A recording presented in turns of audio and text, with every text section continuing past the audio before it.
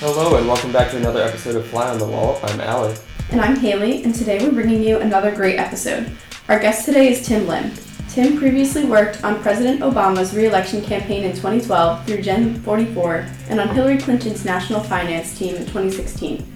He has also worked on digital strategy at the Bully Pulpit initiative and now has his own political consulting firm.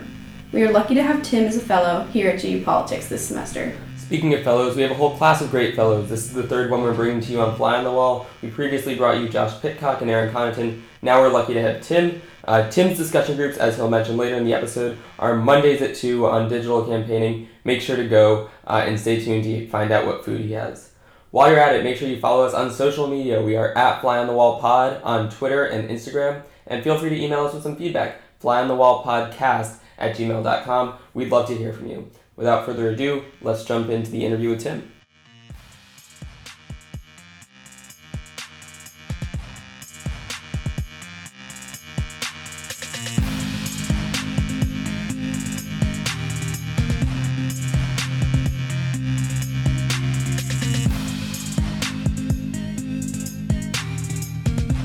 Tim Lim, welcome to Fly on the Wall. We're very excited to have you.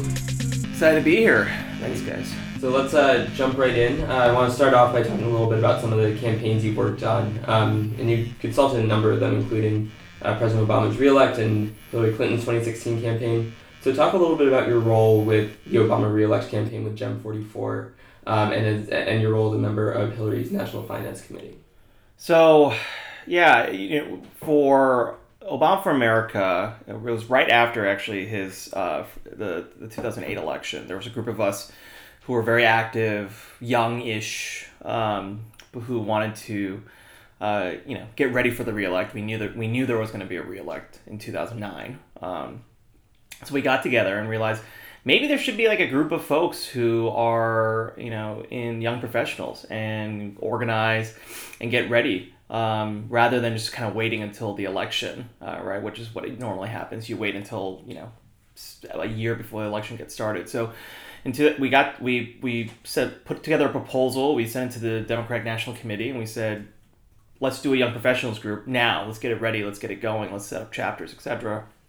And there were several of us involved at the time: Noah Shaw, David Byrd, Andrew Corge, and we did this big kickoff event. We called it Gen 44. We had a big kickoff event in DC. We had like a star from Gossip Girl. That was really cool at the time.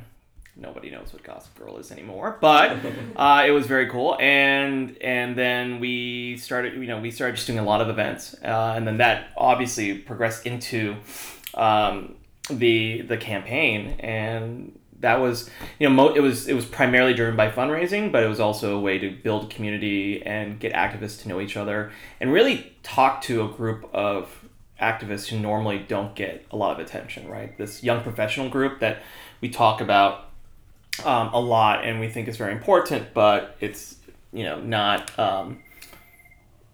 And we got a phone ringing outside the studio. yeah, I've never seen a call from this to that number, so that was that freaked me out. But so I think that's something that I wish more campaigns would spend a lot more time on and energy on. It's not something that's a priority, and it's really the only way that we can get the next generation of bundlers and fundraisers into the fold. So, and then for Hillary, that kind of just what I had done, I just kept doing, which is bundling and fundraising and relying on my network and on all the great folks that have been helping me out. Was able to raise some cash for the campaign, and it was great. I think that we as I've said to I think 2020 is going to be a huge opportunity for a lot of fundraisers, and I really hope that there's campaigns who see that maybe someone in their 30s who's going to be doing some bundling is really important, and we should talk to them and we should relate to them and not just rely on the same people over and over again. Do you see yourself having any role in fundraising in 2020? I would love to. I don't have a favorite right now, but I also I'm sure that there's going to be more candidates coming out. It's crazy that we're talking about 2020 when we haven't even gone through the midterm elections yet. Every year it just seems like that. Every cycle just feels like it just goes further and further out. But no, I like at this time I'm still waiting and seeing. So you've obviously devoted, as you said, a huge amount of time, a big part of your career, to raising money for Democratic campaigns. What do you like about it? What's fun about fundraising?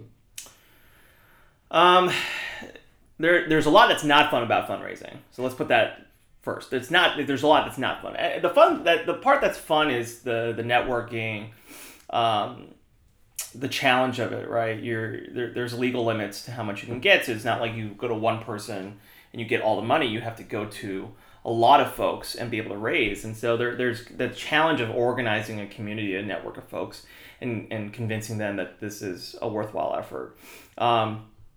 You learn a lot about people, right? It's almost like psychology 101, right? You learn what drives them, what motivates them. I mean, what drives someone to give, an entity money without anything in return? Like that's kind of a complex challenge. And because I'm also on the digital side, I get to see how the fundraising is happening online and on email. So kind of be able to see that whole view, right, between the higher donors and then the more grassroots donations coming in. You're kind of seeing the whole ecosphere and how these campaigns get funded. So that's the most intellectually stimulating part about it. The fun part is, I was telling you all about this last time, is that you get to meet a lot of really cool people and you get to see a lot of really cool things. I think for me, I think through fundraising, I've been able to see more concerts than I've been able to see through my non-fundraising life. And I mentioned, back in 2008 for the Democratic Convention in Denver, I think I saw 5 concerts, and one of them was Kanye West and Jamie Foxx for Barack Obama, and that was so cool. And then the next day it was gosh, I am forgetting the name of the band. It was Fall Out Boy was right after that, and there were 5 concerts, and then every convention I just basically take that time to catch up on all the concerts that I didn't get to. In 2016, I got to introduce the Roots for a party that we were hosting, and that's not something you get to just kind of do on a normal everyday basis. Great. So, like you said earlier, the past few cycles have had huge surges in grassroots fundraising, especially online. Yeah. Do you view that as a positive development and good for the future of campaigns? It obviously is it's a great development, right? I think Democrats in particular, we want more money coming in from small donors, from, I don't want to call them small donors, but from donors who are not, going to have an outsized impact. You want a community of folks who want to donate and also vote and get active and volunteer. I think it's an overall good effect. I think the part where we have to ask ourselves is the strategic portion of donations, right? So when you have, basically a community of folks kind of giving money based upon how they feel and what they know, it's hard to be strategic, right? It's hard to be able to raise all this money and then distribute it in the correct, in the most strategic ways. And I think that's where we just have to ask ourselves, how can we do that better, right? Because there are going to be candidates who are raising a ton of money and, they necessarily don't have the best chance. Now, that doesn't necessarily mean that they shouldn't be raising a lot of money, but if, they're raising millions of dollars and you're just asking yourself, what are we doing? You took 10% of that and gave it to a candidate, in a toss-up race, that could make a huge impact. It causes a lot of fluidity in the funding world, which there's pros and cons to that, and I think just as a party we need to really ask ourselves how do we adapt to this situation, right? Rather than just a whole world of anarchy, whoever has the best online fundraising team will raise the most money. Ask ourselves how can we make sure that the campaigns who need the money the most get the resources, and we triage and prioritize. Do you think with the rise of online grassroots fundraising, campaigns are going to start to use that more and more, at least from an optics point of view, as a form of virtue signaling to show that they're raising money from everyday people rather than, the PAC? I think it's less of a signaling. I mean, it's more of a necessity. like straight, right, straight up. It's because they have to do it, right? But I do think that they like to boast about the numbers, right? Or it gives them the ability to say certain things like, we're not going to take corporate PAC money, right? Which this whole thing about not taking corporate PAC money I find to be kind of ironic, because they're going to say, okay, I won't take corporate PAC money, but if someone works for a corporation, I'll take their money. So you're kind of like, okay, we're like fibbing at this point. Like, if someone from ExxonMobil gives you the donation, but you're not taking a donation from ExxonMobil PAC, just can you give me the clear difference between the two? I'm not entirely sure.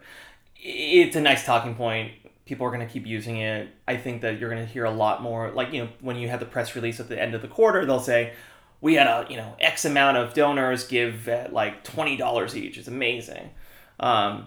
It's amazing to watch how campaigns are taking like those quarterly numbers and kind of twisting them, or kind of manipulating the numbers to be like, oh yeah, we're totally grassroots, look at this, when you start like actually going down to numbers, you're like, that's not true at all. But it's an interesting development. I think the last thing I'll say is, and sorry for ranting on this topic because I have a lot of thoughts on this, is that you're going to see a lot of 2020 campaigns survive a lot longer because of it. Right? So like normally what happens, especially this is, right, there's Democratic and there's Republican. I'm just talking about Democratic campaigns. This is not happening in the Republican campaigns with online fundraising. But Democratic campaigns, on the Republican side, it's a fight for like the small class of donors that you can fight for, and when you lose their support, you have to get out of the race. On the Democratic side, if you have strong online fundraising, you can keep going past your declared like DOA date, right? So you can, if you lose primaries, you can still keep going because you can still be getting online donations, which could lead to a very interesting convention in 2020. Great. Well, one of the things that you have done is start your own business, and you kind of switched from campaigns to having that consulting firm, and we're wondering what motivated you to make that switch and what do you like about it? Sorry. So yeah, I was at Bully Pulpit for 6 years and was doing digital advertising for campaigns, and I realized I didn't want to be known as just a digital strategist. I want, my background, my history is with a lot of different parts of the campaign. We just talked about fundraising for a lot. Before that, I was doing field, right? One of my first experiences was working on Howard Dean's campaign in New Hampshire, doing field. And so I am, right, what I want to do is think about campaigns more generally, comprehensively, holistically, however we want to talk about it. And so that's what I'm interested in now, is like how does a campaign look from nuts to bolts, from soup to nuts, just figure out what is exactly the best type of campaign to run. Because I part of me has this theory that Democratic campaigns today are running the same playbook that we've been running for the past 30 years, right? A lot of TV, issue driven, no narrative, what's the theme, we have an idea what a viable candidate is. I hate that word, viability. And I think we need folks who are going to shake things up, cause a little disruption, and change the way we look at campaigning moving forward. So what kind of opportunities do you see to innovate in that space? Is it moving away from TV and more towards social media? What have you been working on? Simplistically, and I'm kind of a broken record because I talk about this a lot. Yeah, I mean, simplistically, it's not relying on broadcast television so much, and I specifically say broadcast television, right? Because there's cable, right, and there's a lot of opportunities with cable. There's a lot of opportunities with video on demand. There's a lot of opportunities, when you're working with a Comcast or AT&T to target people on their devices, not just their TV.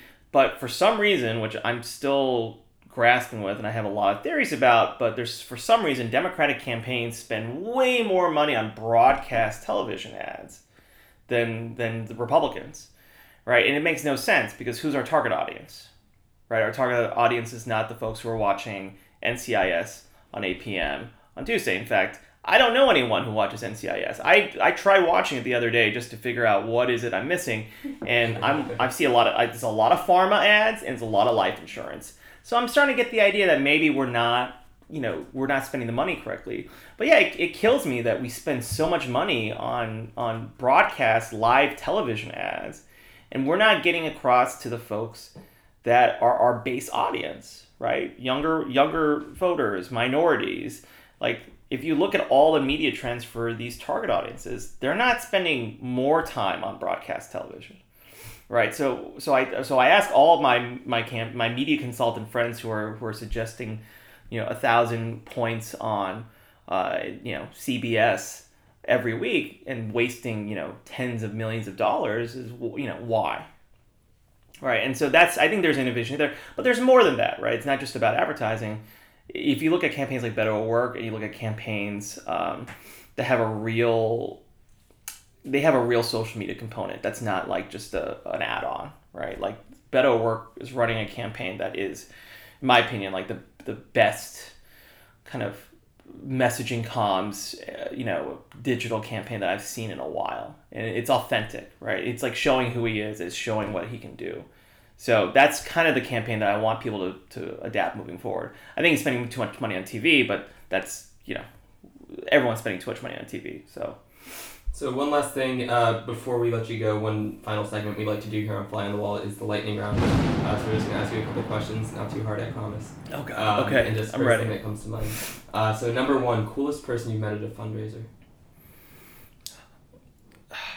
I don't know why I keep referring to Kanye West, and he's not very popular. Right now it's not very popular to say that, but that was weird. Jimmy Fox was another. That was pretty cool. Jamie Foxx, yeah. Let me take out Kanye West. We'll go Jamie Foxx. Jamie Foxx, okay. And what's your favorite concert that you've been to at convention? The Roots concert that we hosted in 2016 was like, it was crazy. It was like the most amazing thing we've ever done. Big Grease fan.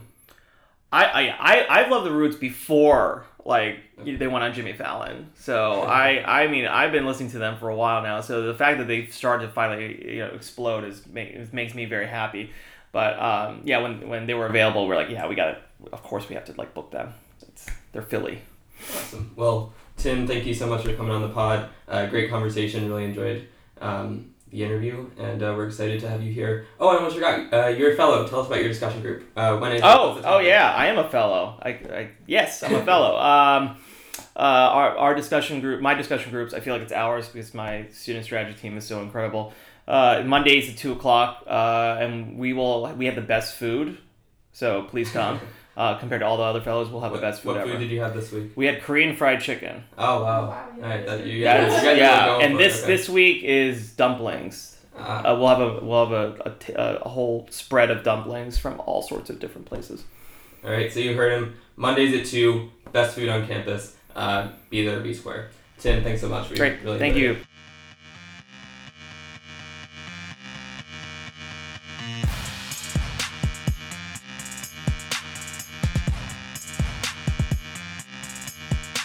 Now, I don't know about you, but I think Tim has some great food, and I'm really looking forward to those dumplings at his discussion group on Monday. Yeah, make sure you show up at 2:00. Yep. Thanks for tuning in to another episode of Fly on the Wall. We're happy to have you. And remember, if you have any comments or questions, you can reach out to us. Make sure to subscribe, and we will see you next week.